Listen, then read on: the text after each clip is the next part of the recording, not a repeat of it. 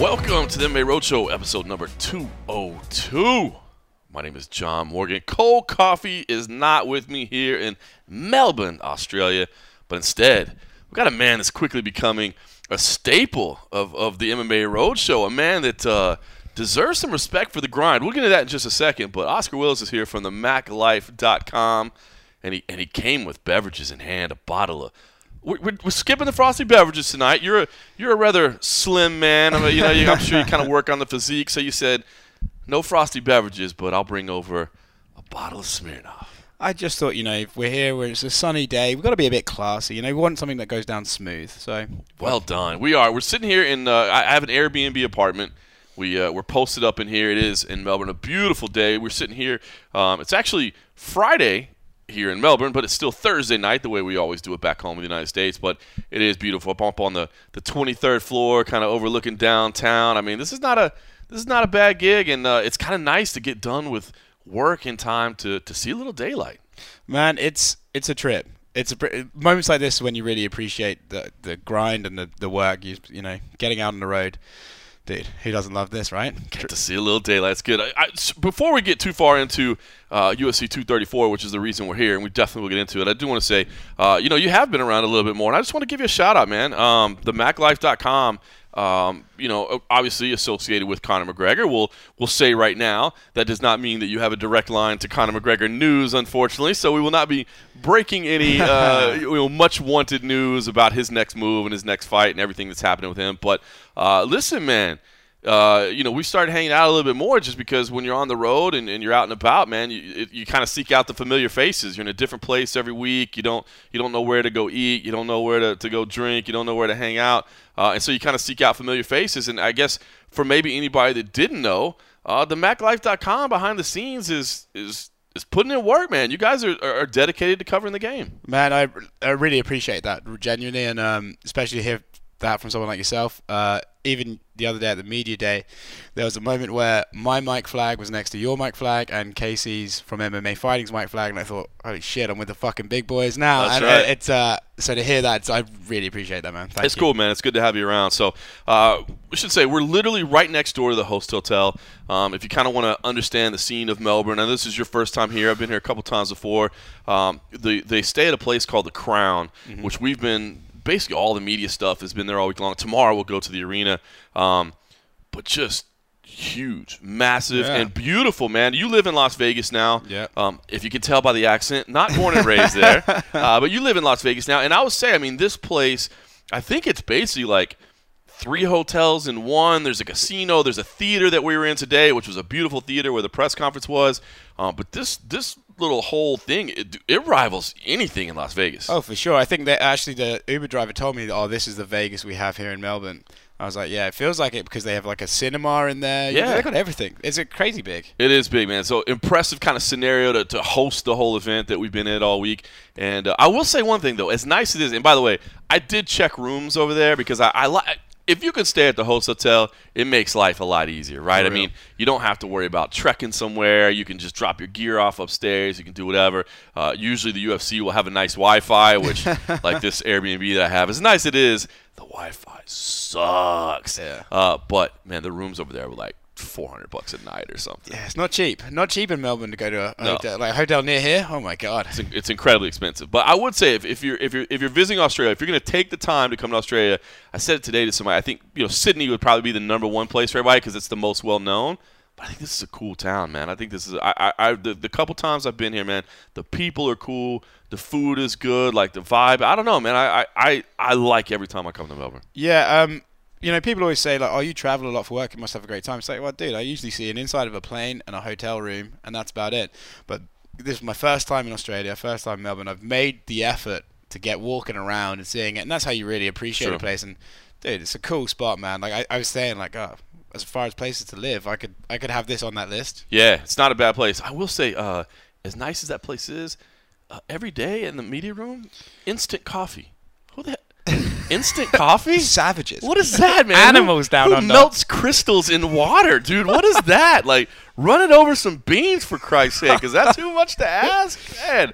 But it's been great, man. We're one day away from the weigh-ins. It's for anybody that doesn't know. I know a lot of people will listen to this probably the day of the weigh-ins. We are going to have old school weigh-ins. It's going to be Fighter A, Fighter B, face off. There's no 2 times the scale. There's no ceremonial weigh-ins. It's all going to be right there. So that'll be tomorrow. But at this point, we're all done with the media. We've done all of our interviews. We've done the press conference. And it's funny because we were going to sit down yesterday and do this yesterday and kind of knock it out early, do it on Thursday night here. We ended up pushing it back just because schedule was so tight. And I'm kind of glad we did because we got the press conference today. And, of course, the main event – and we'll get to the co-main because I know everybody loves that. But the main event, Robert Whittaker versus Kelvin Gastelum, a big fight, no question about it. I think it's starting to gain steam. I think it's starting to gain traction, especially here. I mean, you can tell around here Robert Whittaker means something. But I'm kind of glad we waited because today at the press conference, I felt like we saw some Robert Whittaker character, man. I thought we saw some fun from him. He was cracking jokes. He kind of ridiculed a reporter who basically had just said, don't look past somebody, and then, hey, what happens in your next fight? It's like, mate, you just said don't look past somebody, Yeah. So it was good, man. But what's been your take around Robert Whittaker? Because there's no question the big story of this fight is that Robert Whittaker is just not a big star, and he's an incredible fighter. I heard Dana White say on Jim Rome before he flew down here, he's the most underrated champion on our roster. And yeah, I mean, now that Demetrius is gone, because if Demetrius was still around, I think maybe you could make that argument. But I would agree. So we spent a lot of time around Robert Whittaker this week. What's your take? And just give me your opinion on this week, mate. You're absolutely right. So in America, Robert Whittaker is not a big star. Down here, holy shit. Mm-hmm. I mean, today at the press conference, everyone's talking about Israel versus Anderson, and rightfully so. But today at the press conference, when Rob walked out on stage, the crowd went insane. I was like, oh wow, like these guys are into. And then when he did his face off with Kelvin, they said, Aussie, like he is their guy. Like Israel's, from this region, but you can tell like they're like, oh yeah, he's cool, right? But Robert's their guy. Yep. And you get that sense. And I think I asked him at the. We had a media day at a gym the other day where he worked out for us. I said, are you trying to win down here to show the UFC that you don't need to fight in America anymore? You can fight down here all the time and draw a crowd. And he's like, dude, I've done that. And like, they know. Yeah, that was his answer. Yeah, they know. Yeah. They know I can fight here. Yeah, and it's true, man. Like he draws a crowd even at the open workouts. Like, I mean, it ran real long and the crowd didn't disappear. They stayed there for him, and then he did a great workout. Like, yeah, I think he's a big deal. It's interesting. I was talking to somebody today, and I don't want to say he's a throwback, but it's funny because, I mean, this is the Conor McGregor era, not just making things up for the Mac Life there, but of course, man, this is the Conor McGregor era. And then you could, I mean, if you want to, you call it the Chael Sonnen era. I mean, trash talk sells these days. And trash talk will always sell. I mean, yes, fighting is a sport, and we love it. It's a martial art. But at the end of the day, like, when you have a grudge match between two people that hate each other, it's fun to watch, right? Yeah, I mean, it stirs interest. But now it's almost that point where it's like you have to talk trash. You have to be, this big braggadocio kind of guy to get attention. And Robert kind of reminds me of, like, I think just a few years ago when we were still trying to get mainstream acceptance, when we were still trying to explain to people, like, look, these people are not savages. Like, what they're doing, they're educated people. They're smart people. Like, this is a professional sport. They make sacrifices. They handle. I feel like Robert ticks all those boxes. Like, take like Rich Franklin back in the day. You know what I mean? Yeah, it's a like throwback that. to Rich. Yeah, that was the guy. Like, this crazy sport. You're like, my man, here's a math teacher. You know what I mean? How could these be that? And Robert's that guy. He's like, again, you said he did a gym day for us. Then he did a media session and an open workout thing there. We got to hear from him as well. And then, of course, the press conference. So we've seen him every day this week. And I am just starting to get reminded of and been impressed where he talks about how humble his beginnings were. That line at the gym where he was just like, mate, when I was growing up, like, just the idea of like being able to afford my own rent was as much as I thought. When I got my first car, I thought I had made it. And I asked him about legacy and what his legacy. He's like, I have 3 legacies already. Referring to his children. I mean, he's just a classy dude that you'd love to represent your sport. For real. And I mean, Dana kind of touched on today that I guess a guy like that, the only way you get respect is you just keep knocking off people. But Demetrius Johnson never got that respect. So I don't know. I've warmed to Robert more and more over the years, and he's an incredible fighter, man. Those wars with Yoel Romero, I just don't know. I know people say, oh, the UFC needs to do better at promoting this guy and making him a star, and I just don't see an easy path to making him a star, and I think it kind of sucks because he's a great fighter and a great dude. Dude, I tell you what, as you were talking there, I suddenly had, ironically enough, a throwback to Anderson. Anderson was not a big deal until Chael Sonnen showed along. And sometimes to be a star, you need to just beat a star, right? And Anderson got that with Chael.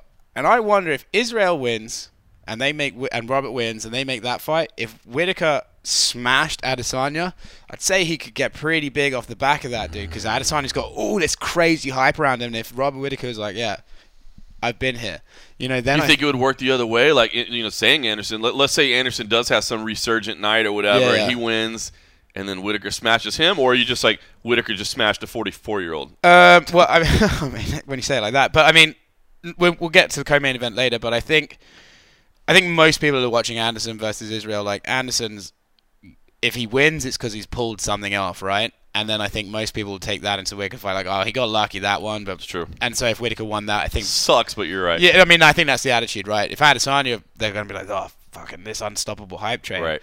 And then if Whittaker smashed him, that'd be so it wouldn't work both ways, unfortunately. I think you're right. The open workout session, let's just say, I mean, Robert looked good, man. He looked fresh. I think you touched on it. I think you're dead right. I mean, probably no secret. He basically he went 5 rounds on the stage, and it looked like he was essentially running through his game plan, which is, slip out of the pocket, throw the check hook, move, use the jab, that sort of thing. I mean, Kelvin's going to come at him, man. I ended up picking Rob in this fight, and I think the what he showed over the 2 fights with Yoel, man. Dude. I mean, a dude that can stand in with that scary dude and come out victorious, no matter how close. Yeah. No matter how. Dude, the fact that you could go 10 full rounds with that guy, that impresses the hell out of me. But listen, man, Kelvin does hit hard, no question about it. And I feel like the pace that he's going to be able to push, the fact that, with Yoel, if there is one shining light in facing Yoel, it's that at least like I'm getting this bull rush, and I'm going to have about 30 seconds to chill. You know what I mean? Then I can catch my breath. I mean, Kelvin's not going to do that. So, and look, I mean, one of the reasons we're impressed by Rob is he got touched up in those fights and showed heart. But if Yoel touched him up, I mean, what can Kelvin do? So, give me your thoughts on Kelvin's chances coming in this fight and what you think about him this week. Because, ironically, he's not the biggest star. I don't know if he has the highest star quality either. And he's not a trash talker. He's a blue-collar guy. He's this and that. But just give me your thoughts on Kelvin and what you think about his chances. Yeah, I mean, as you say, Rob's clearly looking to stick and move and circle. And the reason he's doing that is because I think Kelvin's considered this young up-and-comer, right? And he fights like one, like, oh, I'm ready to go. He flies at you, like almost like Alex Hernandez did to Cerrone, That obviously that didn't work out, but... Yeah, to say the least. But, I mean, that's, he fights like a young dude, like, oh, fucking, it's time to go. And I think that's what's going to happen fight night. I really think he's going to... And I think we're setting up to see a big guy versus a little guy battle. And it's going to be, can Rob hit and move, or will Kelvin close that gap? And it's funny, because they're both now these kind of boxers, but they both got good wrestling, too. And I wonder if Kelvin's clinch game might be a factor here. If he closes the gap and Rob tries to run out the side, try to push if Kelvin can grab him, get him to that fence, and then work on the inside, and like you said, Kelvin's got gas for days. Right. Like, that guy can set a high pace. Rob too. It's a fascinating fight. And one thing I will say is, Kelvin can often creep under the radar, but one person that you can tell just meticulously plans is Rob. So he's not creeping under the radar. So until it was basically today, seeing them up there, and when they did the stare down, you could see, like, Rob gets in a zone, and Kelvin's just sitting there like, oh, yeah. And today's the first day I was like, that's got the makings of a classic. Like, I'm not overstating. I think a classic fight could be made. I agree, man, and I understand. Again, I understand why the buzz isn't there. It's not the trash talk. There's not hatred. There's not right. But these are two dudes that again, both of them came from humble beginnings. Both of them are hardworking dudes. Both of them are classy guys, man, and I like it. The other thing, too, and I never really brought it up this week because I don't think the athletes, if I'm being honest, would frame it very well. And it's not even really their job to frame it well. But what do you think about the idea that these are both former welterweights, and they're finding high success at middleweight. I mean, I remember, and I'll own up to it, man. When Robert Whittaker decided to move up to middleweight, I'm like, he's not big enough, dude. He's gonna have problems in that division because there's monsters in there, you know. Yeah. But, you know, without putting himself through the grueling weight cut, he's having success. Kelvin Gastelum will not throw away the idea. He's like Charles Oliveira. Will not throw away the idea. Like, bro, stop it. You are not – Charles Oliveira, you are not supposed to be a featherweight. Kelvin Gastelum, you are not supposed to be a welterweight. I know you're not very tall, but he's just a thick dude. Like, man. I don't think he can go welter. So, I don't know. You know, again, I never really asked those guys because I don't know how they would frame it. But I do kind of find it interesting that we're talking about two top guys in the world who are technically fighting out of their weight class of what you would consider, like – it does seem to be just lending more and more faith to the like maybe these massive weight cuts ain't good for you. 100%. And if you look at like Rob lost to Stephen Thompson, and now if you looked at their skills and ignored any weight, I'd pick Rob Whittaker in that fight if he fought Stephen Thompson today. I agree. Right? Like I just think the skill wise, I agree. I think you're absolutely right. It's something I hadn't really thought about. But yeah, these like Kelvin again, the guy, let it go. It's over. Let it go, Charles. He's going to win the world title and be like, I'm dropping this title to go back. Like, fucking relax. It's over. But yeah, it is interesting. And like you say, there are monsters. But those monsters, ironically, like, cut a lot of weight to get to 185. That's true. So maybe if They're if they moved up to 205, they would be better, right? Maybe it's like this Luke Rockhold moved to 205. He ain't going to be tiny up there. Yeah, that's what I mean. He's a big dude. Like, and same as Yoel. Like, these guys, like, you know, they cut a shit ton of weight. Like, yeah. And like you said, they're the depleted monsters. So Rob used to. There's obviously a line where the diminishing returns is not worth it. Like, so there's some point where you're like, okay, I'm now bigger and cool, and there's a point where it's like I'm now bigger and drained. Yeah. And there's a line in which they can't cross, and Rob apparently crossed that line to welterweight, and at 185 is crushed. And same as Kelvin. Kelvin is not the fighter he was at welterweight. That dude is on fire. That's true. In there.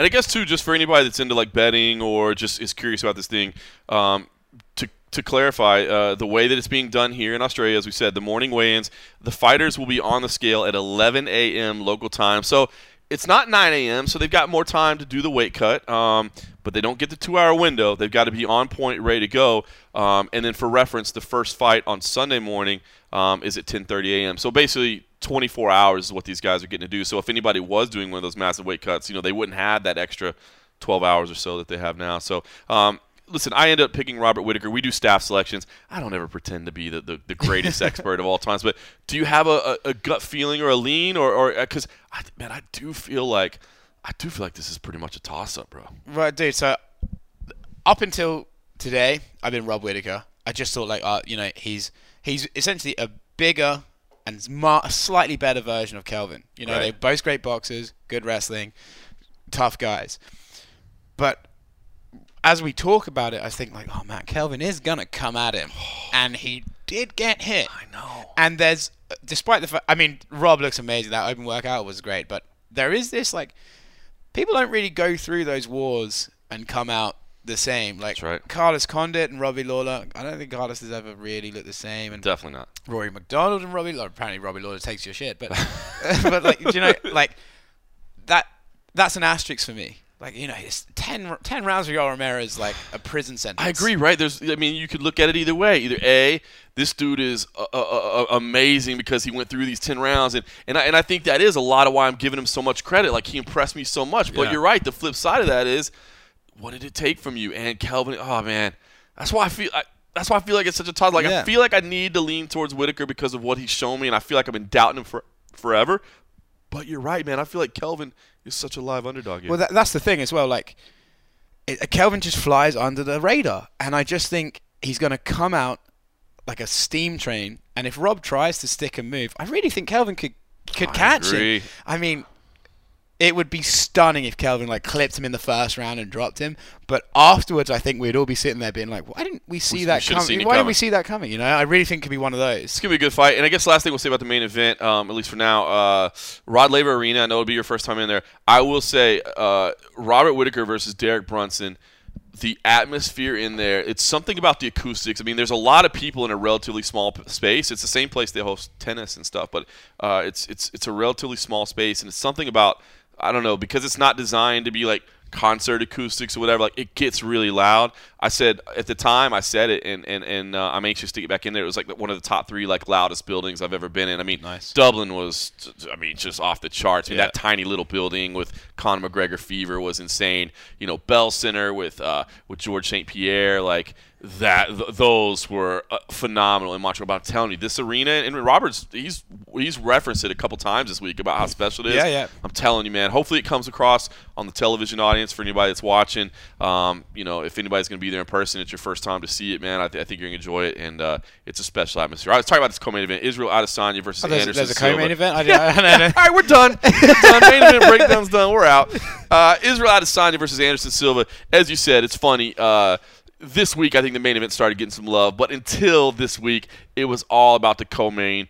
And man, I've gone through so many iterations of my feelings on this fight, right? Like, I was not one of the people when they put this together who felt outrage. I thought, me neither. dude, the styles, I get it, man. They're different ages and they're different eras. And you know, I heard people saying, "Oh, it's not fair for to put the old guy against the young guy." But come on, that's what this sport does. I mean, that's how you do it. Circle of life. The man. circle of It life, really man. is, yeah.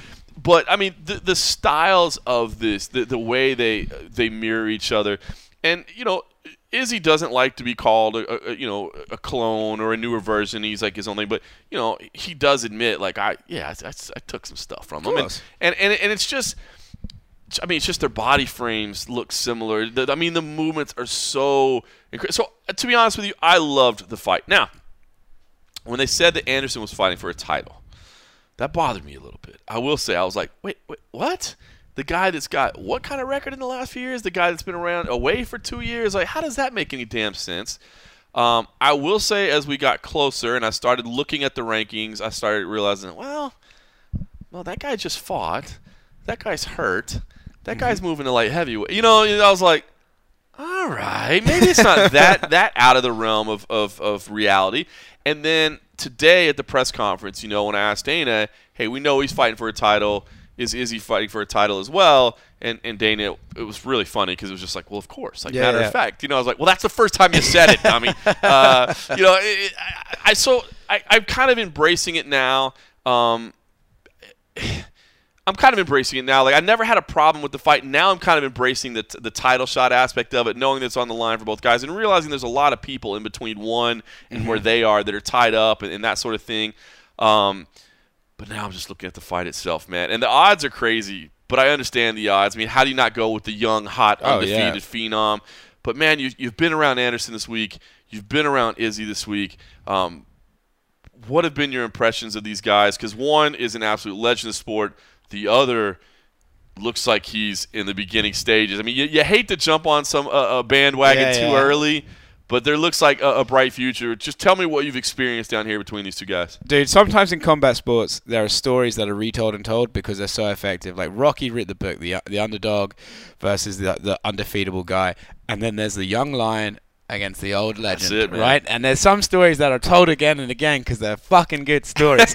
And, dude, if you weren't sold in this fight, I defy you to go to that press conference when they finally stared down and not get like, oh, this is a young boy's coming to to be the man. You got to beat the man, as Ric Flair used to say. That's right. I really got that vibe today. I was like, God damn, it just has this. Someone, you know, you don't want to throw this word around, but it did feel like mildly historic to see, like. And then Israel sort of looked him up and down, and you're like, oh, now he's a cocky young lion too. Like, you know, it's. Yeah, I love the fight. I really do. And I do think, like, kind of poor Anderson, right? Like, this is the guy that Dana used to be like, he's an artist. I love dealing with him. That's right. And then today he's, like, laughing at all of Israel's jokes, and Anderson's sort of just out here on the Got right. the like, new chick. Yeah. It's like left him for a younger model.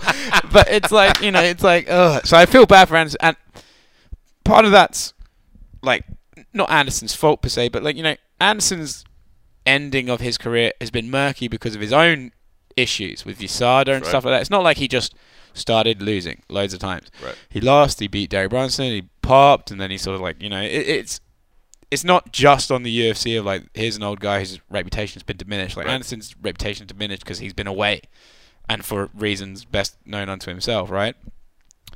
But as far as the fight goes, like, I have a real buzz for it. The title shot for Anderson, I'll refer back to my previous statement of like sometimes stories are retold for a good reason. And if you say to me like, oh, here's a story, the old champion down on his luck, no one cares about him. You're gonna get he gets one more shot for glory, bro. I'll buy that ticket tomorrow. Right I'll fucking buy that ticket tomorrow. So yeah,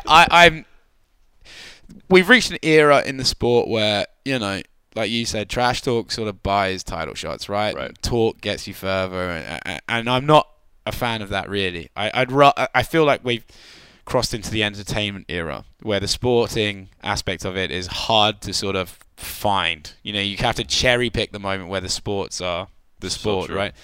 Which, ironically enough, is why Whitaker and Gaslam's great, because it's a sporting contest. That's it. But sometimes the entertainment era does lend itself to a bit of fun. Yeah, it does. And that's happening in Melbourne. All right. Okay, listen.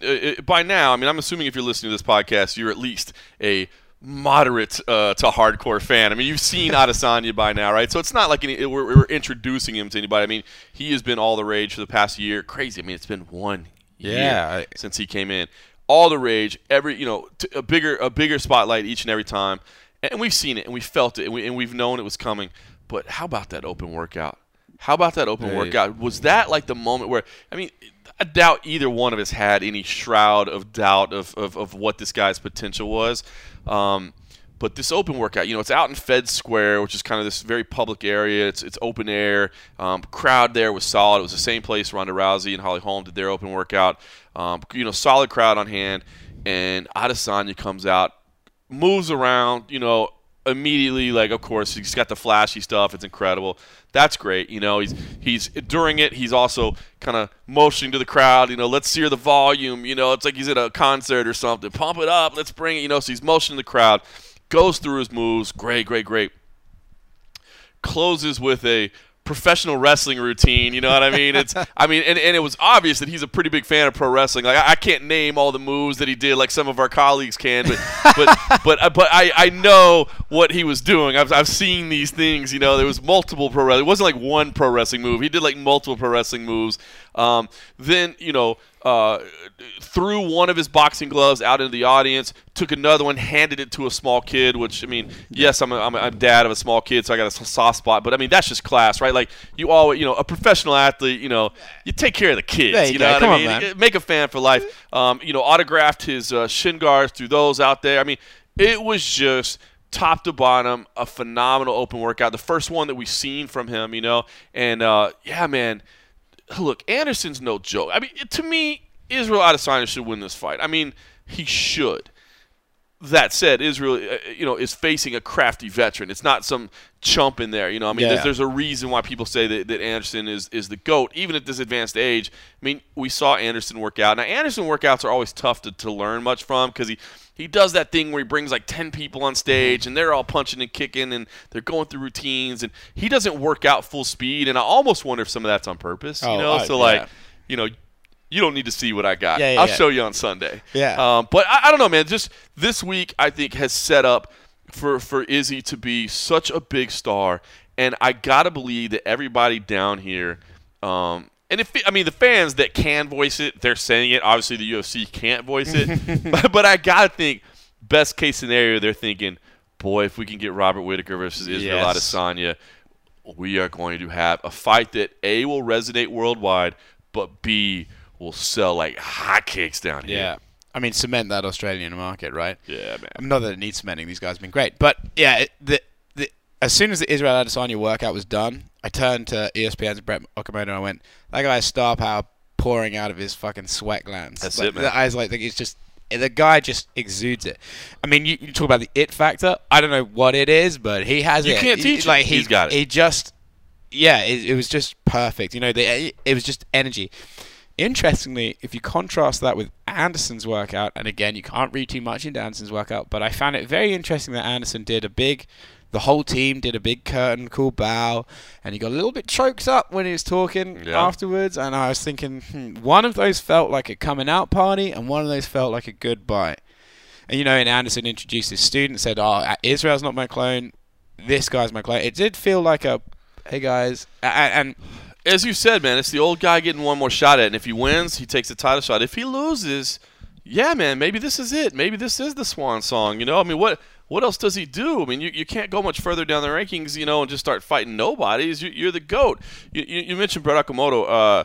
I thought Anderson gave a good answer to him too, man, at the press conference. And Anderson, Anderson, first of all, like, he kind of answers things weird sometimes. It's like he's trying to be poetic or, say things. And the other thing, too, is, of course, English is his second language. And I do appreciate the fact that he's trying to answer in English. I totally respect that. I get it. If I was trying to answer in Portuguese, it wouldn't sound very good. But you're doing yourself a disservice there.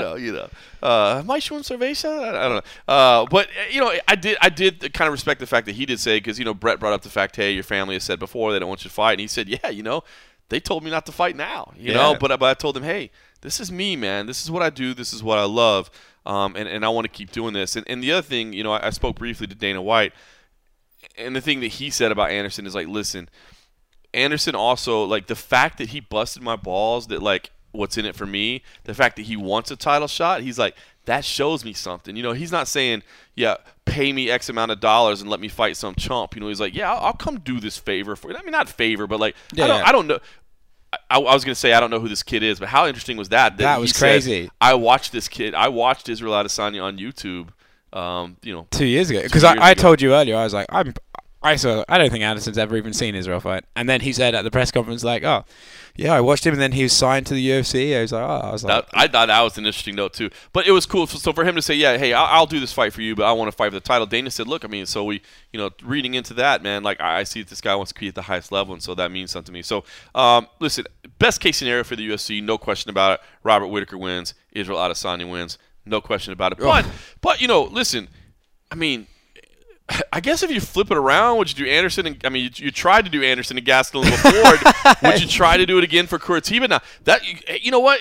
That's not a bad scenario. Maybe the UFC is in kind of a win-win situation here, because Curitiba in May is a stadium show. They need big names, big fights, because they want to sell that stadium out. Anderson versus Gastelum, or even, I guess Anderson, I don't think he would fight somebody else and say, I have a title shot, but I must stay busy anyway. But, dude, doing that in a stadium wouldn't be bad. Dude, I think Anderson versus anybody for a world title in that stadium sells. I mean, he could fight a broomstick for a world title, because they'll be like, it's the old guy. He's a legend, right? He is a legend, no matter what. So, yeah, man. Yeah, I think the UFC are in a win-win situation. It's funny, because before the show we were talking, if Israel wins and it's Robert Whittaker versus Israel, oh, man. Like the thunder from down under, right? It's got all the potential in the world. If Anderson wins, we get that story. The old man gets one more chance for glory. The only sort of issue could be is if Israel wins and then Kelvin wins, and then it's kind of like, how do you sell that? I agree. That's the only lose-lose scenario. And no disrespect to Kelvin, but it's just, there's not a natural market for that. Exactly. Like, oh, dude, that Izzy Kelvin fight that we've been waiting to see, dude. Oh, my God. All the people from Orange County have been waiting to see that. Seattle's going to love that card. It's so true, man. That's the only way they fail. All right, listen, these top two fights, man, I've enjoyed talking about them. I think they are, and listen, I know Dana White got mad when people called it a top-heavy card today, but that is Dana White's job. Have you heard of Jimmy Crute? Or what? Have you heard of Jimmy Crute? Listen, that is Dana White's job as a promoter. I do get frustrated when people are like, I can't believe Dana said that. Yeah. He's trying to sell his product at the highest level possible. He's not going to be like, hey, guys, just show up about, I don't know, 6 or 7. Yeah, you'll be fine. The rest of them will be done by then. You can just watch Izzy walk out. Yeah, it's not going to, of course. It's his job. That. We'll make sure that we post on Twitter when his walkout starts. So no, it's so true. It is. Listen, those top two fights definitely stand head and shoulders above everything else. So they are what matters. But we will talk more about it. But first, let's talk about the man of the hour, Israel Adesanya. I did have a chance to sit down and talk with him for a few minutes earlier this week, one-on-one, and here's what he had to say. To give you an idea, man, I mean, it's been a year, since you were making your UFC debut, and now you're fighting Anderson Silva. What has this ride been like for you to get here? I think it's going to be 5 fights in 1 year, because 221 was February 9th in America as well, February 10th here. So it's going to be a year in 1 day, but fuck it, I'm rounding it up. It's a year. 5 fights in 1 year. I don't know who else. Maybe Cowboy might be the only guy. So February 10th to February 10th, 5 fights, and I get to fight the GOAT. For me, this is like the best fight. This is the fight that I've been looking for. I didn't even know I want, because I get to fight the guy that brought me into the game, and I get to take him out of the game. It's interesting, it's funny that you threw it out there, because everybody's saying you're fighting the GOAT. I did want to ask you, I mean, is Anderson Silva the GOAT to you? I mean, he's certainly great. He's in the argument, but is he the number one for you? Number one, right now, no, obviously not. But history-wise, for what he's done at the time he did it, it's like what people say about LeBron and Michael Jordan. They the argument, oh, LeBron's the GOAT, Michael's the GOAT. But those who are living now and seeing LeBron play now, it's because they're in the midst of it. You know, they're in the midst of the LeBron era, but they weren't in the midst of the Michael era. They'll see the stats, they'll see the highlights, they'll see all the shit, you know, all the whatever, the accolades, but they weren't in the midst of the Michael era. They weren't in the 90s growing up at that time, watching Michael do what he did and feeling the vibe, seeing how crazy it was. So yeah, people who say maybe, I don't know, whoever's the GOAT now, they weren't really, they're probably new fans and they weren't really in the midst of what was happening when Anderson was the GOAT, when Anderson was just running through everyone. And it was like, come on, who's gonna beat this guy? You know, and him doing all the crazy shit he was doing. So for me, personally, I'll say Anderson's the best. Yeah. You said he brought you into the sport. I mean, it's funny because I know you have respect for him, right? But I know you also get tired of the comparisons. But yeah. I mean, so how do you handle that, right? I mean, there's no way you can't look at him and say we do look a little bit of alike with our styles, right? Yeah, I took a lot of stuff from him, like a lot of dude. When I used to when I first started fighting, my crouch. When I used to just the crouch by itself. That was me trying to imitate him, you know. But now I've got my own crouch, you know. Mine looks like a flying eagle, and I've got my wingspan displayed, and I'm just holding the fence, just holding on, just ready to attack. And I saw something interesting recently. I saw this kid, Mind Smash put a video on this guy who he was mimicking McGregor, like move for move to the entrance and everything.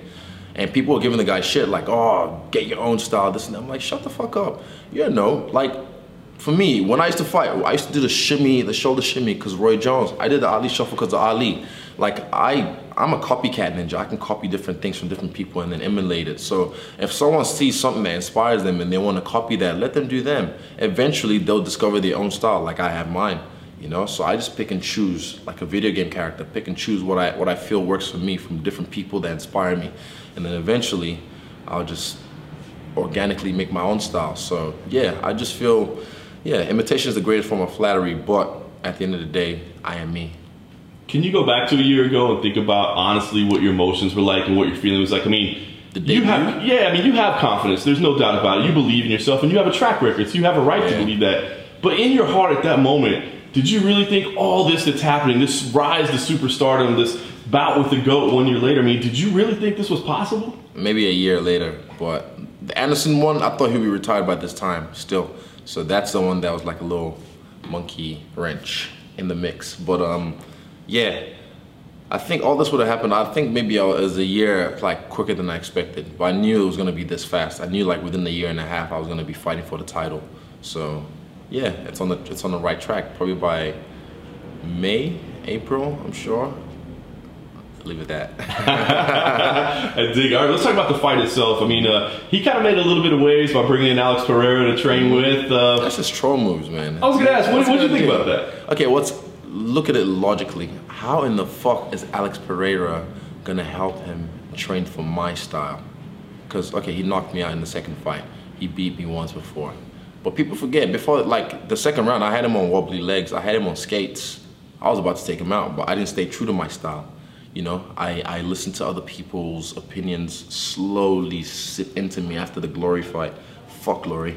After the Glory fight, by the way. And then it just sipped into me and it was just like, man, I need to take this guy out. So I just threw right hands. I remember I just threw right hands at him. And then I didn't stay true to my style. Just chill, relax. Look at Brunson. I keep saying I don't throw and hope, I aim and fire. That night, I was throwing and hoping. Right hands only. Not even like mixing them, just literally right hands only. Post, right hand. And I was hoping one of them would knock him out rather than just chill back, aim and fire. So yeah, if we fought now, to be a different story. And Alex is just trying to get some clout just off me because I'm doing way better than him. You know, so I don't even know if he's champion of fucking whatever anymore. I have no idea. I don't watch any of his fights, but I guarantee you, every single one of my fights he'll watch and he'll like try and get some shine off it, you know what I mean? That was nice with the sun right there. Yeah. What about you? What about your preparation? I mean, did you do anything special for this? I mean, it seems like this is a moment that you've been building your lifetime towards, so did you have to do anything different? I don't say a lifetime, but like, yeah, I've been working for this for a minute. But yeah, And just same energy, keep evolving. Even we worked our wrestling for this camp. We drilled, a lot of our wrestling for this camp, and people would, why would you do that? He's not gonna take you down. This is MMA. Are you sure? Have you seen his fights with Nate Marquardt? Have you seen his fights with Stephen Bonner? So yeah, I have to make sure everything's sharp, everything's on point. So I just keep evolving. The camp doesn't really change much. We keep evolving. We're just trying to get better as fighters. We're not really trying to. And then amongst all that, we pick the certain shots that we know are gonna work for him, and then we drill those and we get those sharp. But we evolve on everything off my back. Man, I got some shit. Don't be surprised if I submit him. Let's just say that. Don't be surprised if I catch him slipping. Yeah. Were you impressed with the wrestling display that was on the countdown show? I think we were all impressed by what we saw. Oh yeah. Were you glad they threw that in there? Let people see what you're about. Yeah, I mean, that was nothing. That was just me playing. That was fun and games. We were playing a game, and did I win that day? I didn't win that day, but we were just playing a game. That's whatever. So, yeah, I mean, I'm snatching people. Let's just say that I'm feeling really calm. I'm learning my body now. I'm learning what I can do with my limbs in grappling. Every fight for you in the UFC has gotten bigger, of course, and it's happened quickly, and you've got a ton of experience in other combat sports, but going into this fight, I mean, does this fight week have a special feel to you? Does this moment feel different than others? It feels even less. Like, literally, I've noticed, I was like, fuck, I haven't posted anything. Like, New York, I remember I was posting a lot, my stories, I was posting a lot, but this week I'm just like, let's get to the fight, like the fun bit. I just think I'm over all this. Like, I've done all this leading up to this fight even more than usual. So I knew like this is gonna be bigger than the rest. So yeah, I'm just like, let's fight. So I haven't really, it's felt a little bit bland, to be honest. So far, yeah, this fight week's felt bland, even though I did a little bit of media stuff, went to some places, Smile and Wave, signed some shit. It felt bland, so yeah, it might get spiced up. Maybe the open workout spicing it up. I don't know, we'll see. We'll have a little fun out there and see. But so far it's just bland. Your style that you've created is so naturally entertaining. I mean, it's fun to watch. So I wonder, when you go into big stages like this and big moments, like when you go into a fight, do you think about the desire to be entertaining, like to make sure the crowd is pleased, or does it just unfold that way? I don't give a fuck. Like, honestly, for me, I think that's just me, who I am. My style is just entertaining. I've never been in a boring fight in my life, and I don't try to be in an exciting fight. I don't try and look for the fight of the night checks. I can get those without even like getting hurt. I'm pretty sure if it depends on the guy. If the guy's really tough and he can take a beating and he can withstand a beating, then yeah, I think that could be fight of the night. But I don't look for like back and forth, you hit me, I hit you, fight of the night type shit. I just feel like I'm interested in the way I fight. I'm exciting, just the way I move, just the way I approach the game. So I'm looking forward to that bit where literally Herb Dean says, you ready? You ready? Let's go. And then we just like slide across the octagon. He's gonna circle off, but I'm gonna slide across and cut him off. And yeah, that's the moment I'm looking for. Very nice. Lastly for me, we know that Anderson Silva has been promised a title shot, that if he wins, he gets a title shot. Do you feel like you're competing for those same stakes? Like literally, I've talked to Dana. I had a meeting with him in Sydney, one-on-one. Me and him in a room for 40 minutes talked, and everything's unfolding the exact way I planned. If it had happened the way he wanted, I would have fought Anderson or Jacare on the ESPN card. But I'm very persuasive, so everything's happening the way I planned. And let's just say, I'm gonna set that place on fire after the fight. Yeah. And then? Hey, use the pluses of elimination. Look at the division right now. Who else? Who's busy? I mean, what's happening? So I can't say anything. I'm focused on this fight. But let's just say, things should play out the way exactly I want them to play out, and we'll just use the process of elimination to, you'll see. It's not that hard to figure out.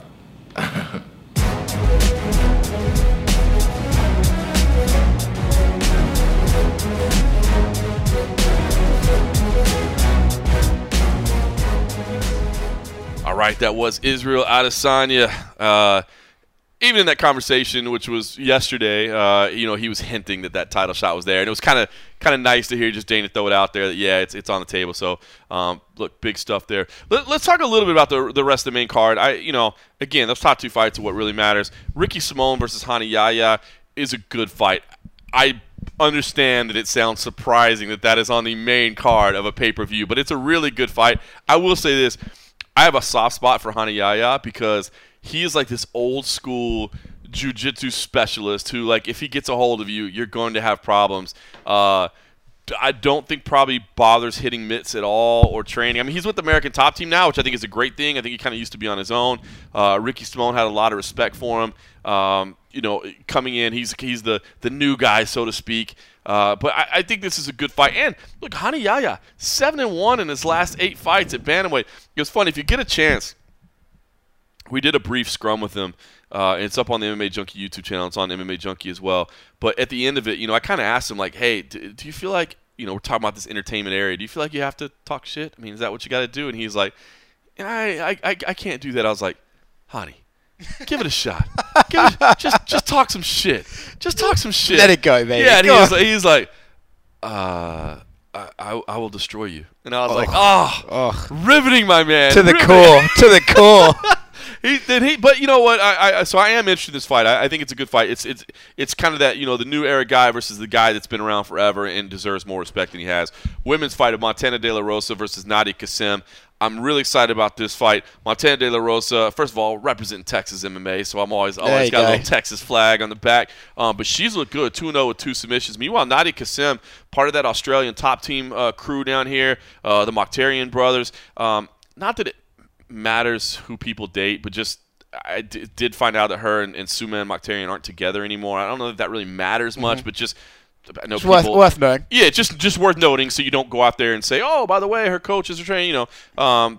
But I you know, Nadia Kassem is an interesting character, and then of course the main card kicks off with Sam Alvey versus Jim Crute. Jim Crute, as you said, do you know him? Dana White's asking everybody, have you heard of Jim Crute? There you go. But I did, you know, this week was the first time I got to spend extended time around Jim Crute. I imagine the same with you. Yep. I do love his attitude. Got a couple stitches under his eye, like literally days out from the fight, and it's not in a place that it would bother or whatever. But he's like, dude, so what if it opens up? Like it'll just be blood soaked. And then of course, Sam Alvey is Sam Alvey. He is he's a character. He's a character. But out of those 3, any stories stand out to you? Any matchup that you like more? What'd you feel out of those? Yeah, I mean, the first thing that jumps to mind is Jimmy Crute. I don't know if the listeners saw, but him and Sam Alvey, they did a stare down at the media day, and he sort of jokingly pinched Sam Alvey's nipple, and Sam Alvey sort of nut tapped him.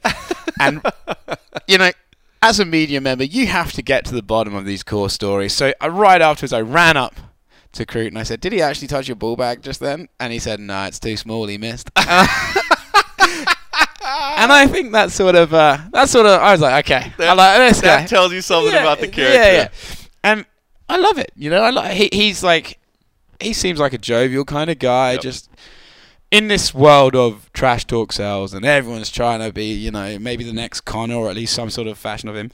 Every so often, and I think you have this with the main event as well. Every so often, it's nice to just have a guy who's like, hey, man, I just like fighting and going home and chilling. Like, let's just go have a scrap for some money. And it's almost like we've reached a point where that's the unique bit. Like, oh, these guys are just happy. And like to see that between him and Alvey was like, oh, fun. Like, we don't always have to be like, ah. And stylistically, they should be fun. Yeah. That's what I will say about this card. And we'll talk about a little, you know, the rest of it briefly. But I will say about this card, like I said, Ricky Simone, Hani Yahya.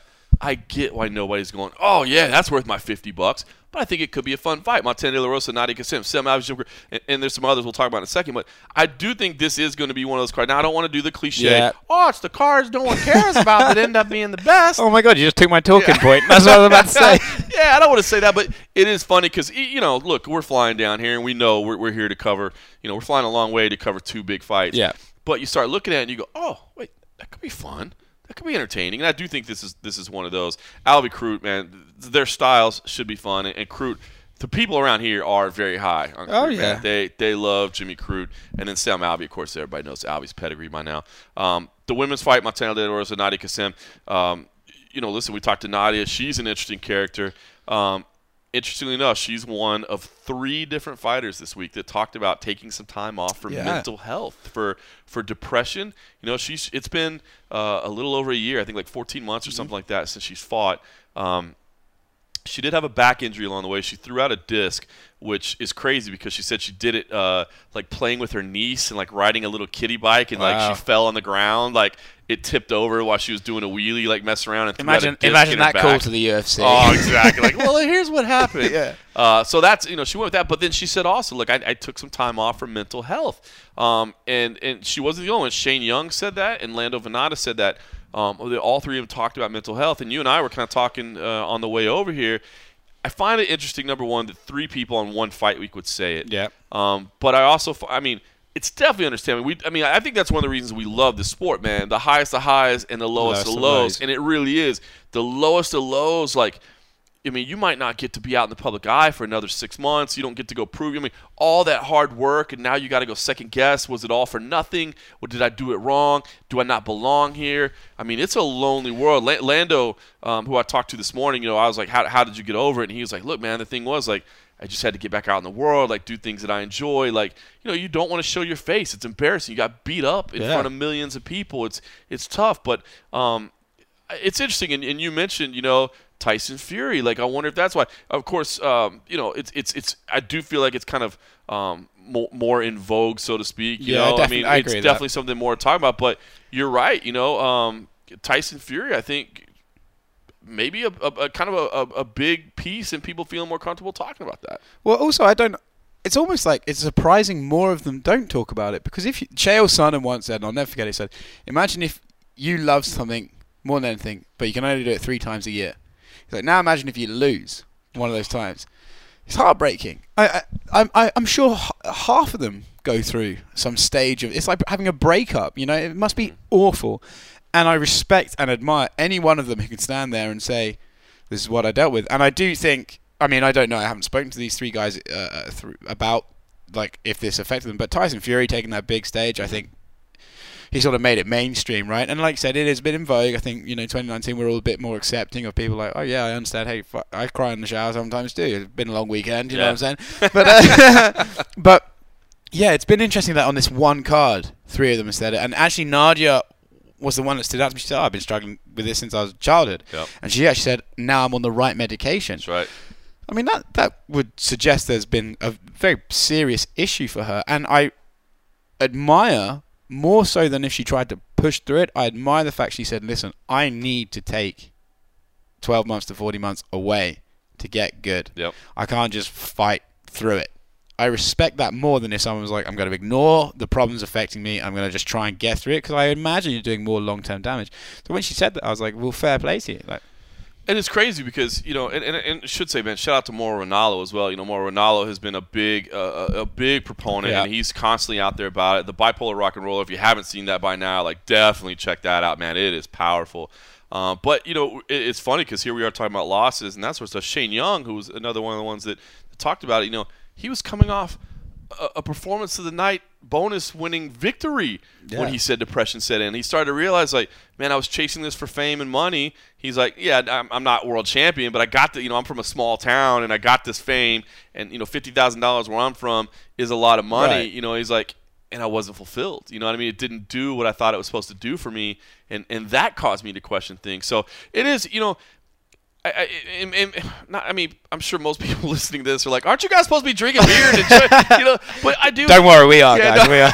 I think, by the way, the Smirnoff is flowing very quickly. I respect your hustle over here. I said I respected your hustle in the workroom.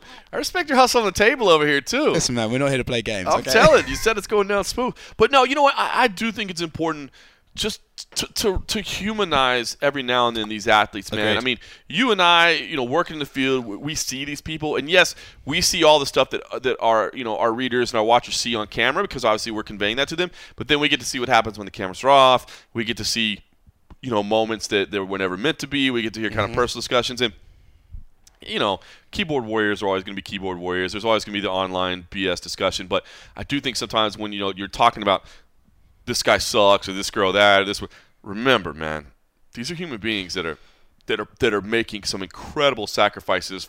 Yes, for their own financial gain, but also for our entertainment. And like these things that happen, on a week-to-week basis. Yes, hey man, we just move on to the next fight card. Yeah. They don't move on to the next fight card. It's not like baseball where you're like, well, we lost it today. We'll get back out there tomorrow and we'll do all right. Yeah. You know, like as you said, you get to do it 3 times a year if you're lucky. And not to mention, it's not like you lost a game. You lost a fight. And I always look at Ronda Rousey. When Ronda Rousey, you know, crumbled after the Holly Holm fight. If you actually, I always think about not only that, but also Dustin Poirier losing to Conor McGregor way back when. You've trained your entire life to be able to beat someone in that cage, and then someone shows up and says, "I'm going to knock you out in 6 weeks, in the first round," and you go, "This idiot! I train like a motherfucker every day," and then they do it. It's a tough individual to go, I'm still a fighter, and this is still what I do. Because Ronda's identity was so linked to her career. That's why. It was her entire identity. That's why, and that's why when she lost, she didn't know who she was, and she said that publicly. But it's, yeah, these guys, like you said, keep it like. Sometimes you need to stop and think like we're not talking about a brand, right? You know, Daniel Cormier is not a brand. He's crying in that cage because A, he just got knocked the fuck out and he doesn't know what's happening, and B, because he's a human being with motivations and dreams. And yeah, I think MMA attracts a very passionate crowd, which I think is essential. I love the passion, but I think sometimes you can be a little bit like, oh, come on, dude, you're meant to be tough. You're a fighter, right? Let's get back in there. It's like, yeah, it's not that easy for some people. That's it, man. Some people need to take a little bit of time to just get their world back in alignment, you know? No question, man. I just respect the athletes involved, man. I think that means a lot. So, all right, listen, I do want to kind of talk about the prelims. We've got some other stuff I want to get to that's kind of cool as well. But before we do that, I did have a few minutes with UFC President Dana White after the press conference today. I got back there, had a few one-on-one minutes with him. You know, listen, he was a little loopy, he said, from the flight. I'm sure he got stuck with the middle seat. You know, he probably didn't know when, you know, booked late, you know, forgot to click in for the A group. Typical Dana. Stuck with the middle seat on the way over. So he didn't break a ton of news, but we did talk about this card and kind of some updates and what's going on. So before we get to the rest of it, let's talk to UFC President Dana White. Dana, this card, I mean, it's sold out in minutes, right? I mean, incredible crowd is going to be on hand. You follow the metrics. Is there one person or one fight that you can point to say, this is what moved the tickets? So we got you know, a champion from this country, you know, and you got a rising star from New Zealand. You got a legend in Anderson Silva. You know, Kelvin Gastelum is a great opponent for him because he's, you know, he's always overlooked, but he's a knockout artist, and people know that this is a real fight. You know, you mix all that together, plus, other than that knucklehead that was out there about the top heavy card, you got guys like Krut, Cara France, you know, tons of great talent on this card, and that's what sells out in 7 minutes.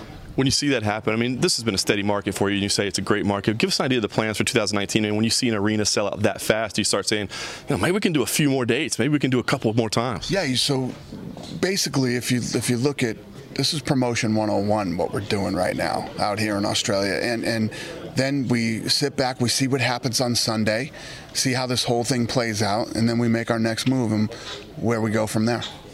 When the idea came together to put Adesanya and Anderson Silva together, I mean, stylistically, it's incredible, right? But were there any concerns like, man, Anderson's getting up there, we haven't seen him in a while, is he okay with this younger cat? No, it depends on one thing and one thing only. When I sat in a room with Anderson Silva and offered him the fight, and he's like, okay, but what's in it for me? What's in it for this fight? I said, you'll be the #1 contender. He said, I'm in. I want the belt back. And I love that. I respect it so much. And that's when you know whether a guy, listen, if Anderson Silva was like, listen, I'm just looking for a guy for a paycheck, you know, I'm getting up there, I don't want to fight tough guys anymore, this isn't the place for you. There's plenty of places out there. When you've seen, when guys, that's their attitude, we let them go, and we let them go fight wherever they want to. This isn't the place for that, and Anderson Silva isn't that guy, and I love that about him. Whitaker, you know, you touched on a little bit up there. He's not a big braggadocio, trash-talking guy, but what he's done, his run, the wins over Yoel Romero, it's incredible. What do you think it's going to take for him to catch, so to speak, you know, to start getting recognition as, you know, one of the best fighters in the sport? Listen, Chuck Liddell didn't become a big star overnight, neither did Anderson Silva and many, many other fighters. You know, when you have that type of personality that's very low, he's just like Chuck and he's just like Anderson. You just have to keep doing your work, man. Keep doing your work, keep beating people, keep knocking people out, and eventually everybody opens their eyes and goes, wow, this guy's great. you can't dictate what happens on Sunday morning, but a lot of people in this region, they're saying, boy, if Whitaker wins, if Adesanya wins, wouldn't that be an amazing fight? So I want to think, you can't look ahead, but if that fight comes together, I mean, do you think that's big enough that it could, revisit a stadium, do something that big down here? That fight's massive. I mean, if that happens, that fight's massive. So we'll see what happens on Sunday, and we'll go from there. Let's get a couple quick big fight updates. Everybody wants to see Cowboy against Conor. You know it. They want it. When's it going to happen? What's it going to do? Yeah, I don't know. I'd like to see Conor fight this summer. So those two want to fight each other. They've both earned it. Cowboys fought anybody we've ever put against them. We throw this young killer Hernandez at him. Cowboys, the underdog, he goes in and does it the way he did it. And then Conor's fought everybody. If these two want to fight, I'm down. Habib's team, and by Habib's team, I believe Abdelaziz is saying, they don't think Tony Ferguson deserves the next shot at that title. What do you think? I mean, you've said that Tony deserves it. Are you still in that camp that needs to be the fight that's next for Habib? Of course Tony deserves it, and he's the #1 contender. He's the guy. That's the fight. That's the fight. Any idea when it might happen? And I wonder, it's kind of a weird situation with Habib saying, I'm off suspension, but I'm not going to wait till my teammates are off. I mean, if he does that, do you get in a position where you got to start thinking interim title or stripping or something along those lines? Well, I hear these things, but Habib hasn't told me that. I hear these things in the media and things like that. I haven't heard it from Habib. So when we talk, we'll figure it out and we'll see what happens. Dustin Poirier is out there just begging for a fight. That man's on a tear. What's the plan for Dustin Poirier? Yeah, I talked to him too. He's fired up and he wants a shot too. The problem is, and it's a good problem to have, that division is so stacked. It's the same thing with the middleweight division. If you look at the middleweight division and the 55-pound division from the champion all the way down to number 10, it's ridiculous. So you're going to have a lot of guys, wanting that title shot, and that's a great thing. You going to put something together for Dustin soon? Yeah. We'll get Dustin out there. Cool. A guy from down here, Alex Volkanovski, has been making the rounds this week. He's saying, I'll take Holloway, I'll take Aldo, I'll take Edgar. Give me something big. What do you got lined up for him? Love this kid. Just came off a big win off a guy I respect very much in Chad Mendez, and we're going to get him something good. I know he's looking for things that just make him go this way, and we'll get him what he wants. Any hint on that? No, but we'll get him what he wants. Fair enough. You've been asked over and over about the flyweights, and you even talked about it today. I just want to ask you, I guess, a different way. Is there a date? Everybody says, have you made a decision? Have you made a decision? No, we haven't. Is there a date that you say, because even Henry Cejudo's walking around saying, I don't know what's happening, and I wish I did know what's happening. Do you have a date, a plan in mind to say, man, we've got to have this thing figured out by so? I don't, and nobody needs to know what's happening. Listen, when we're ready to say one way or the other, or if we were doing something, we'd come out with a press release. Nothing has been said. This has all been speculation because of what we're doing. We've been letting guys go. But yeah, there's no decisions made. Believe me, when there's time to make a decision, we will let you know. The last thing for me, Dan, I appreciate the time. I wanted to ask you about heavyweight because we thought we were getting DC and Brock, but it's been kind of quiet on that front. Now DC and Stipe, they're starting to go back and forth on social media a little bit. Give us an idea of what you see, because we know DC's on that timeline. Yeah. What's the plan at heavyweight? Well, I don't think he has a timeline. DC's hurt, and he was talking about retirement. You know me, I'm the first guy to say when somebody needs to retire. That guy doesn't need to retire. He's the man. And I think he's probably got 3 fights left in him. And in a perfect world, which we know this isn't a perfect world, I think you see Brock, I think you see Stipe, and hopefully John Jones. And those are his 3. He'll go out with a bang, man, and then he'll probably retire. You made the trip down here. What do you do now that you're here in Melbourne? I just landed. I'm all loopy still from flying in, but no, I love it down here. I'm going to get me some meat pies, and I can't wait for this fight on Sunday, man.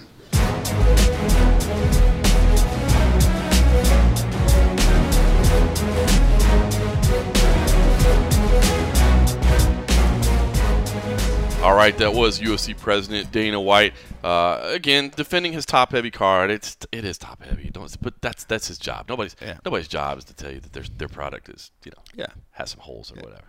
It's still a good card. Still the heavy part is good. The quick little news items.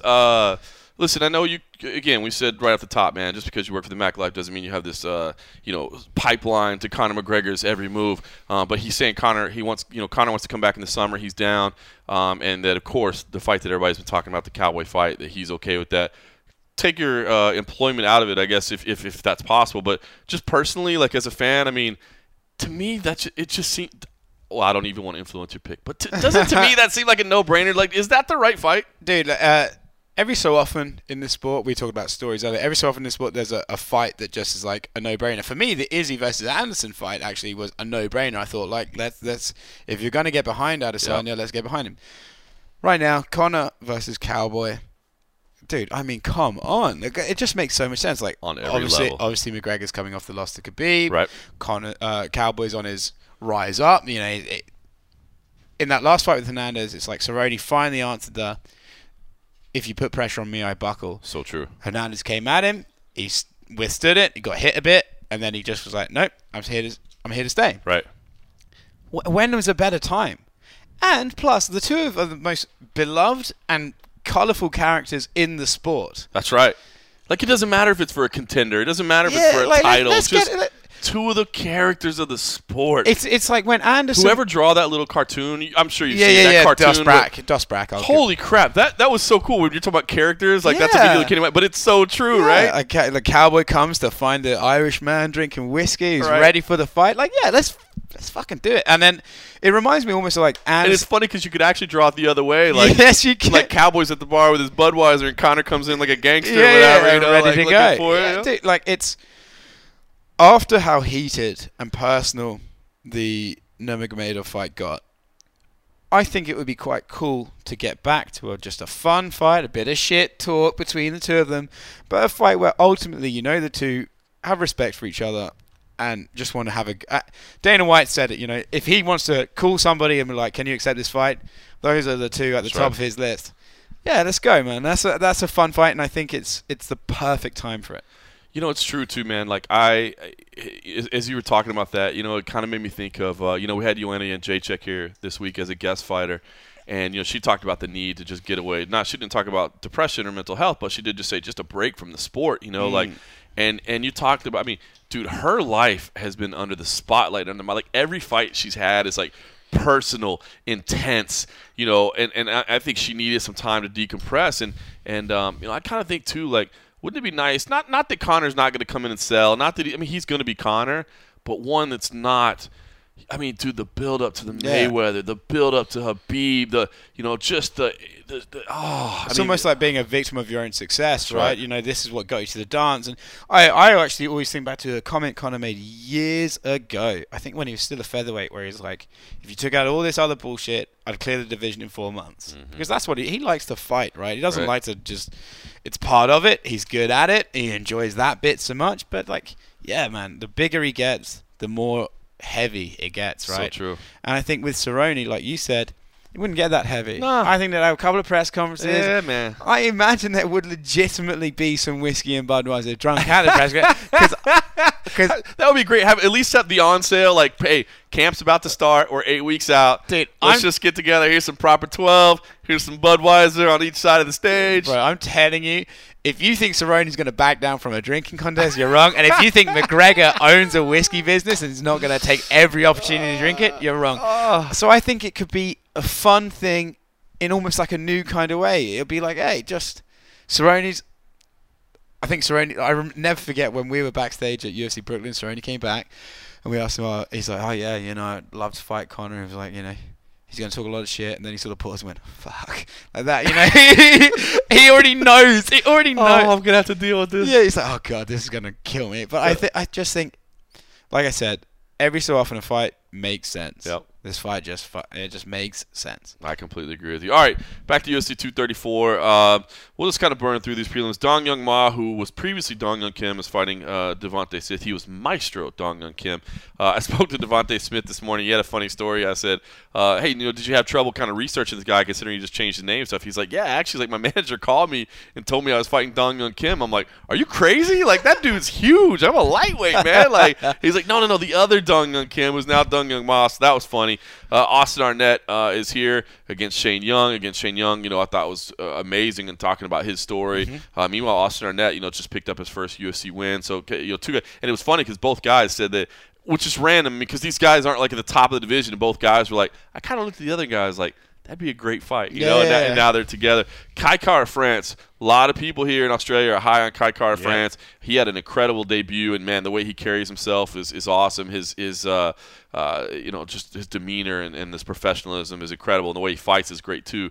Against Raulian Paiva, who if you didn't watch the Brazilian Contender Series, completely understand, but had a great fight to get in, kind of showed who he is, has this amazing record of 18-1, and who I didn't know. But because I was asking him, like, dude, here you are debuting in the flyweight division. Like, we don't even know what's happening in the flyweight division. He's like, yeah, actually, that's the first time I ever fought at 125. He was like, I'm a bantamweight, and they didn't have any bantamweight openings. So he's like, I went to 125 for that. I was like, oh, okay, so you're good. So pretty impressive. Teruto Ishihara is here. Teruto Ishihara, look, I know it's not politically correct to say my bitches, and I think now he says my ladies, but I still love his swagger. I saw him earlier this week. He's got short hair now, but he's still got swag against Kyung Ho Kang. That's all on the ESPN prelims. Bring back the bitches, okay? It's fine. Just deal with it. Fucking deal with it. That's all on ESPN, which is cool, man. ESPN now. So I know everybody's trying to figure out where am I on ESPN Plus? Am I this weekend? You don't need ESPN Plus. Now, if you want the first 3 fights, which we'll get to, Marcos Mariano versus Lando Venata, Callum Potter versus Jalen Turner, Luigi Buren versus Jonathan Martinez, those will be on UFC Fight Pass. Then you go to ESPN proper, and then you go to pay-per-view. Dude, look, I don't know what the pay-per-view success of this is going to be. We get it. More people are hyped for the co-main than the main. And I don't pretend to be a business analyst, a pay-per-view expert. I'm just not. But you got to think, man. I mean, you live in the States, man. 2 hours on ESPN leading into a pay-per-view. No disrespect to the FS1 lead-in before, but 2 hours on ESPN leading into a pay-per-view, that's got to be worth a couple of buys, right? You'd say so. Well, listen, Manny Pacquiao fought last month. It didn't do too bad. And I wouldn't imagine many of them were watching the prelims to that fight either. Sometimes you get a fight that's worth the buy. And I truly believe, no disrespect to our main event, but I really, just being around them, seeing the attention, I think Adesanya versus Silva could maybe sell a few buys, maybe just 1 or 2 by themselves. It's got to be. I'm interested to see how much. I mean, listen, casual sports fans know the name Anderson Silva. Casual sports fans, I mean, he's not quite Chuck Liddell or, and I don't mean that funny because I know Chuck just fought, but I mean just like in the lore of MMA history. But people know that name.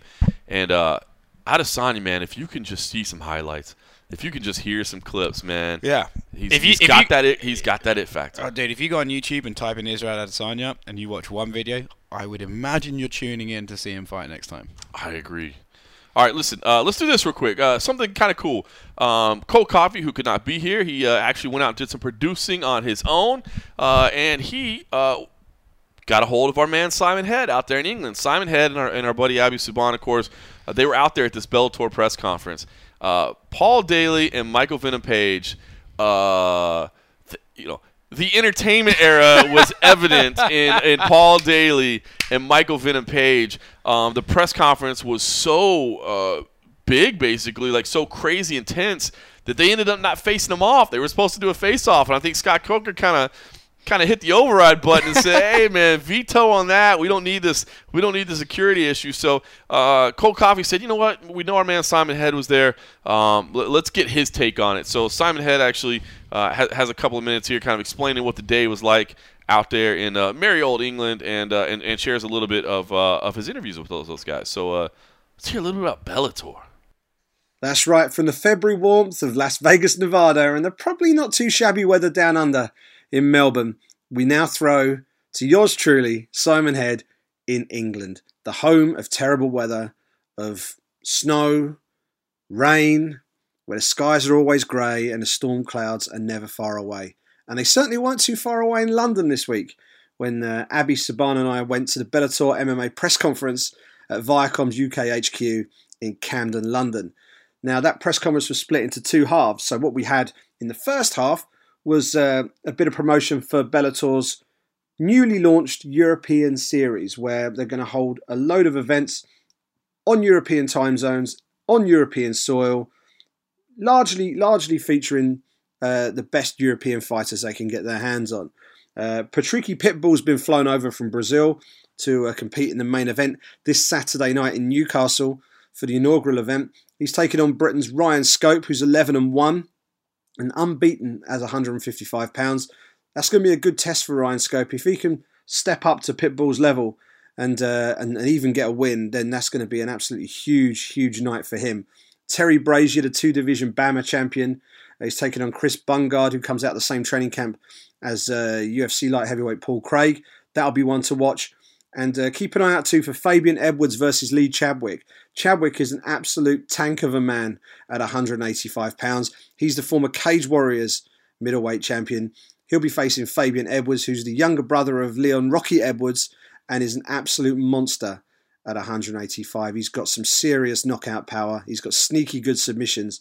And if you can put Lee Chadwick away, then I think we're going to see big things from him in the not too distant future. The co-main event features reality TV star turned mixed martial artist Aaron Chalmers. Now, Aaron Chalmers was best known for drinking lots of frosty beverages, guys. That might be something you're familiar with. He used to drink lots of frosty beverages and then make the acquaintance of members of the opposite sex on the MTV show Geordie Shore. He's a professional party animal, basically, and him and his mates up there in Newcastle became something of a cult TV hit here in the UK. He's decided to swap the disco lights for the bright lights of the Bellator cage, and he's 4-0, having worked his way up through BAMMA and then been snapped up by Bellator. He's been fighting guys who are as inexperienced as he is, so he hasn't really faced a huge test yet. He's probably got the biggest test of his career on Saturday against Corey Browning, who beat Baby Slice in his last fight. I think the plan originally was going to be for Chalmers to face Baby Slice this weekend, but Browning threw a wrench in those plans, and now Browning's in there on his way to Newcastle to face Chalmers this weekend. It's going to be a very interesting event. It should be a pretty good event. I think the crowd up in Newcastle is always up for it. And the fight card is packed with British fighting talent. It should be an entertaining way to kick off that European series.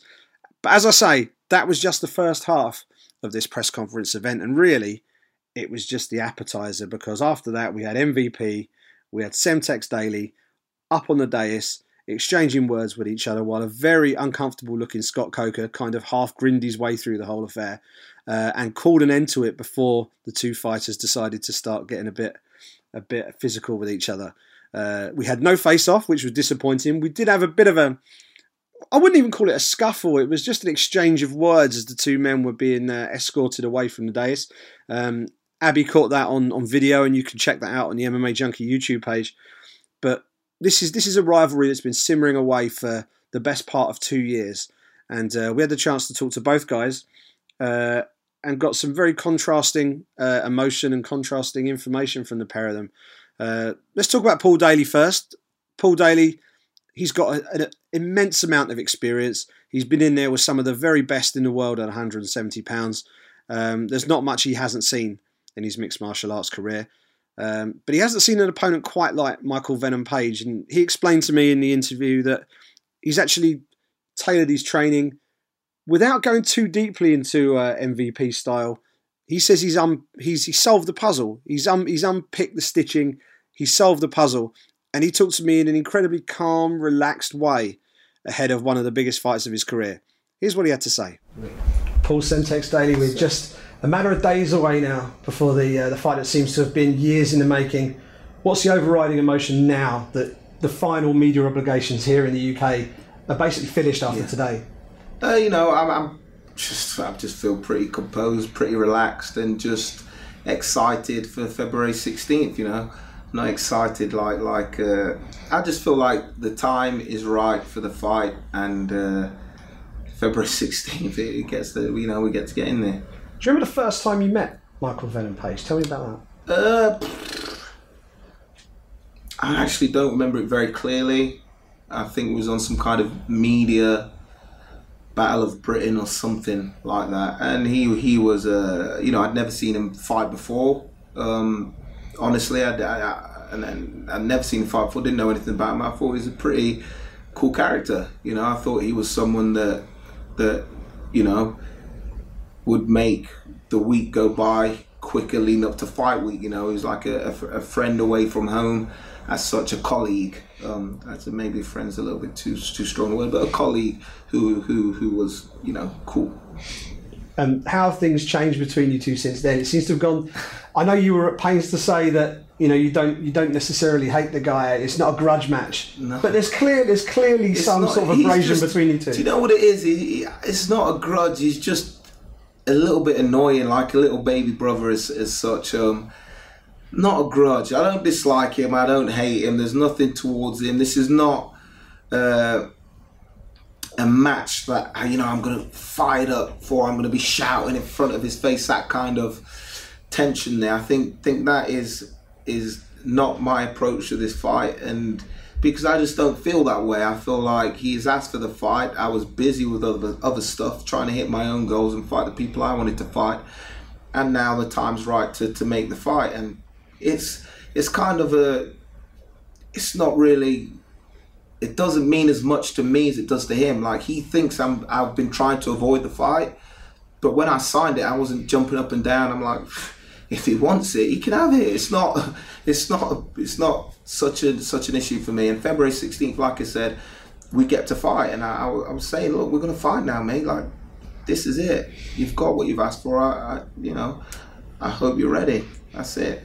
It's been a long career for you already. You know, you've had plenty of ups and downs, and you know, even going back to the UFC days and the way things have changed. Do you ever look back at that and see the things that have happened in the UFC since and think, I lost my job for doing that, and yet there are people in the UFC who have done, seemingly much worse, and things are very different for them? Not really. I don't really dwell on the past about anything. I just keep moving forward. You know, for me to consider those things does nothing for me. Doesn't help me in any way. I've just got to keep moving forward. And if it was a case of me, you know, looking back and hating and being a little bit bitter, I probably wouldn't be in the position I am now. I just continued working diligently, kept fighting, kept winning, and I'm back here. You know, I've been back at the top. It's a huge fight for the United Kingdom. Yeah. How much of a shame is it for you personally that you're having to do it over in Connecticut rather than over here on home soil? It would have been nice to fight in the UK.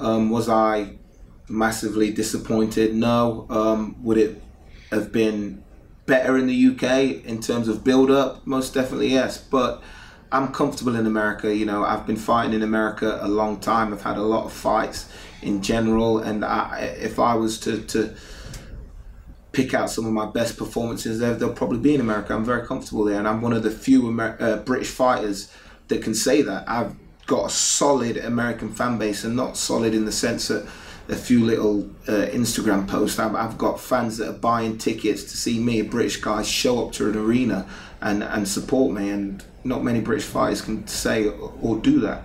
You've got significantly more fights on your record at a significantly higher level than Michael Venom Page. How much of a factor will that be on fight night when you meet inside the cage? I think up until now, I think it's a huge factor, because not in terms of actually getting in the cage, but this kind of thing that he's doing now, and the stuff that he's been saying. He thinks I'm erratic. He thinks I'm not very analytic. He thinks that I'm impulsive, and he thinks that I'm someone who doesn't learn from previous mistakes, and all of those things are incorrect. And the kind of composure that I showed up there, and the kind of behaviour that he tried to instigate, for me, is just a disguise of his insecurities and genuine fear. He knows he's in there with a very, very capable, very, very durable knockout artist. One of the worst people to fight if you're not a wrestler. He's not a wrestler. To fight someone who's extremely durable, doesn't get stopped, doesn't get knocked out, and knocks people out consistently, that's a horrible guy to fight if you're a striker. So you know, I'm quietly confident, but no, the amount of fights doesn't play out too much when I'm in the cage. It's having the experience prior to getting the cage and things that I'm doing in camp now that will be decisive when we get in the cage on February 16th. How do you prepare for a guy like Michael? Because there aren't that many fighters out there who have the sort of fighting style that he has. Michael kind of gave me the clue to how to prepare for him, and in essence, it's not to prepare for him. I'm not going to bring a guy in from sparring to dance and jig and do the break dancing, because you can't get that combination in a fighter. That is unique to Mike. But what is Michael Page? If you go back on YouTube and you see everything, his trouser kickboxing, he's a light contact fighter. That's what he specializes in, and some of those things they all do the same. You see, when Michael starts out in his light contact fights, it's exactly the same thing that he's doing in the cage, and he's fighting someone doing exactly the same thing. So he's not as unique as he thinks. And the guys that I've brought into sparring, I said, look, you're not Michael Page. I want you to fight like you're on those mats, like you're in a leisure centre, fighting, point scoring, fighting, because that is what he is. And that's part of the illusion that I think people have bought into. He doesn't dance when he throws a punch. That's a distraction, and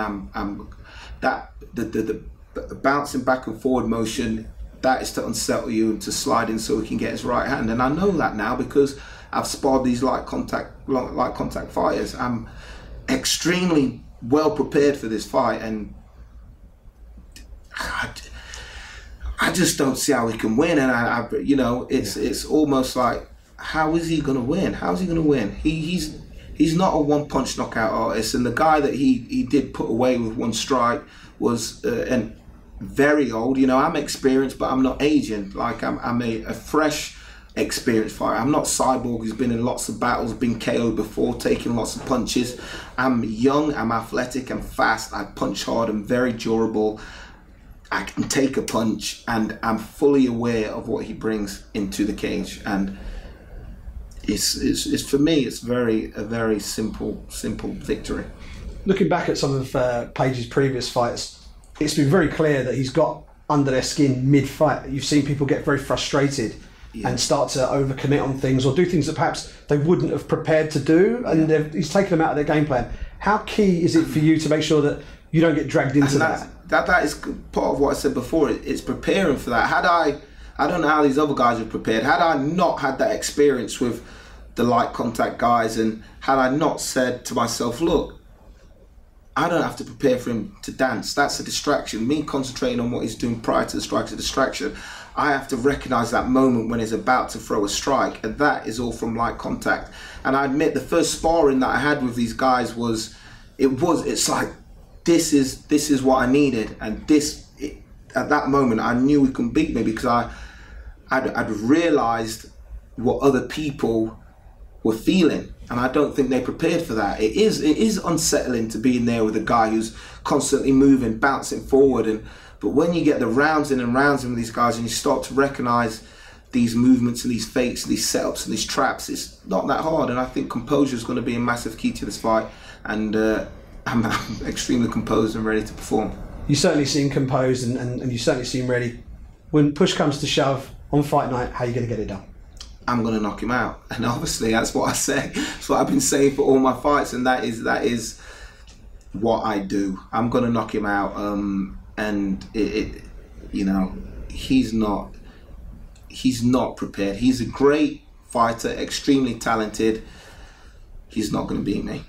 So there you go. That was Paul Semtex Daly. As I say, hugely experienced. And as you could hear there, very, very calm, very relaxed, talking to me very much like a man who already had solved the puzzle and knew exactly how things were going to pan out on fight night.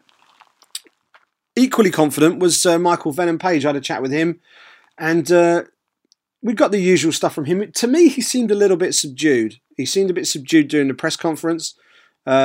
And he was a little bit subdued while we were talking in the interview. And to be fair, it's pretty obvious why, because he sadly lost his father just before Christmas. And whenever you lose a loved one, it's always very, very difficult. And people deal with these sorts of things in different ways. And, I put it to him that sometimes being able to throw yourself into your profession, or, in his case, to throw himself into a fight camp, might potentially have been the release that he needed. And he opened right up to me and explained that he really isn't 100% sure whether he's made the right decision in following the fight through. Clearly, there have been thoughts with regard to whether he should pull out of the fight and give himself a bit more time to get things back on the level again after a difficult time in his life. But he's decided he's going to go through with the fight.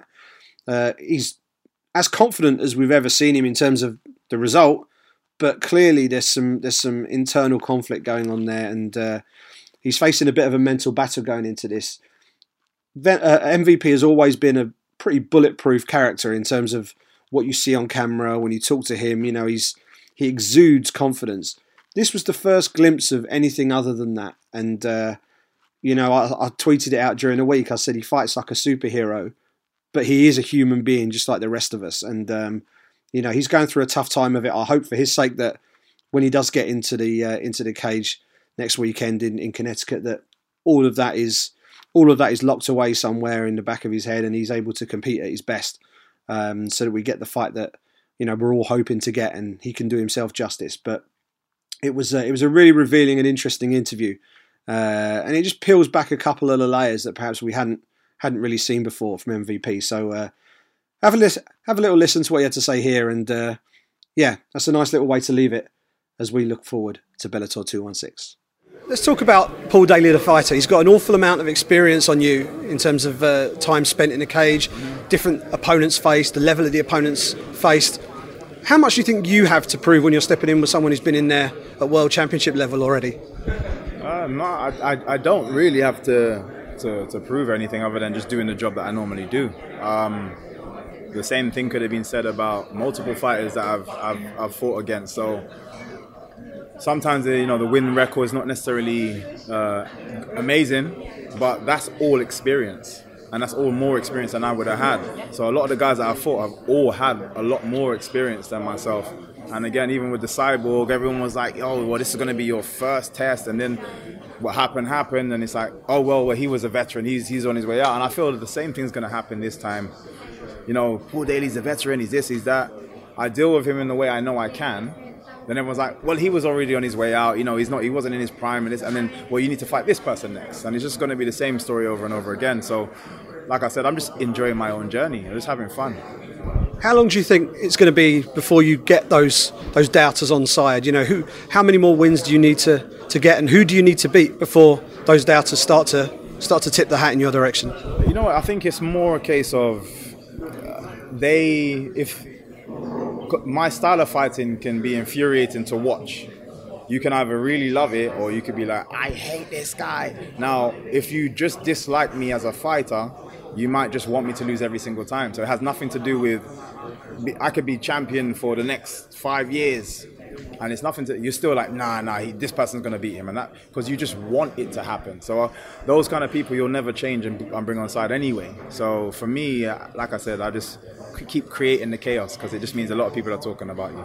And what's more important to you, beating Paul Daley or advancing in the tournament and moving one step towards the finale? Both, because beating Paul Daley allows me to advance.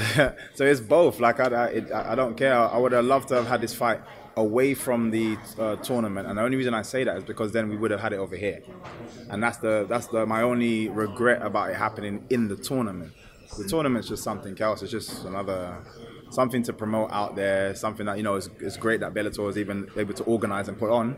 So I'm happy. I'm happy about that. But for me, the first things first, beat Paul Daley, then advance, and then focus on Douglas Lima, who's next. The last one, I know you've been going through some difficult times away from the cage. Sometimes being able to launch yourself into a fight camp can be a bit of a release. So how tough has it been over the last few months, and how different will it be for you going into fight night with everything that you've had to deal with away from the sport? Yeah, it's horrible. I've never been put in this situation before. I actually don't even know if taking the fight is the right decision or is the wrong decision. I just feel like I need to have this fight. I feel like he would want me to have this fight. He was equally as excited about, you know, seeing the fight, and it's hard to know where I'm doing the right thing or the wrong thing. Physically, in the gym, I felt amazing. Mentally, I don't know where I have been. It's only of recent I feel a little bit more like myself. and being able to enjoy life a little bit more again. So yeah, it's been, I've just never been put in this situation before. It's been very difficult. So I'll let you know after the fight. Ask me again.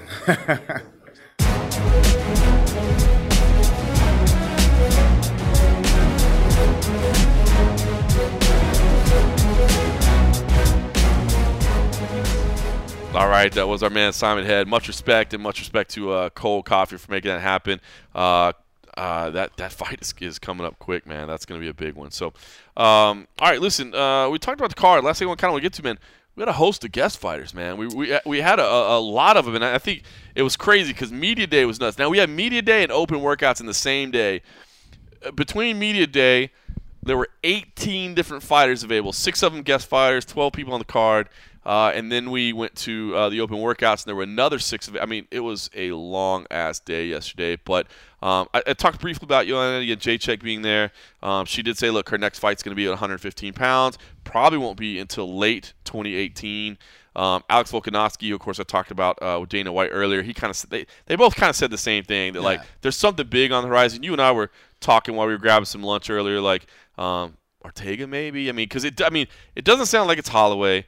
Because, you know, I mean, maybe no, it doesn't sound like it's Holloway. So, I don't think so. No disrespect. I don't think it's Aldo. And Alex, kind of just the way he was framing it, it's like he was kind of brushing aside Aldo. He's like, hey, no disrespect. I know he said he doesn't like me, or not that he doesn't like me. He doesn't know who I am. But it didn't sound like he was trying to sell a fight yet. Right. I think it's going to be Frankie and Max Holloway. Like, we don't know that for sure, but Ali's been saying that, and Ali Abdelaziz, listen, man. He's powerful, man. He's got his finger on the pulse. It sounds like that's going to be the next one. And I guess a lot of that depends on if Conor does fight Cowboy. Because if you don't do Conor Cowboy, Conor Max sure wouldn't be a bad one at lightweight. It wouldn't be too bad. That's not too bad. So maybe it's Ortega. Anyway, so that's Volkanovski. Tyson Pedro came in on crutches.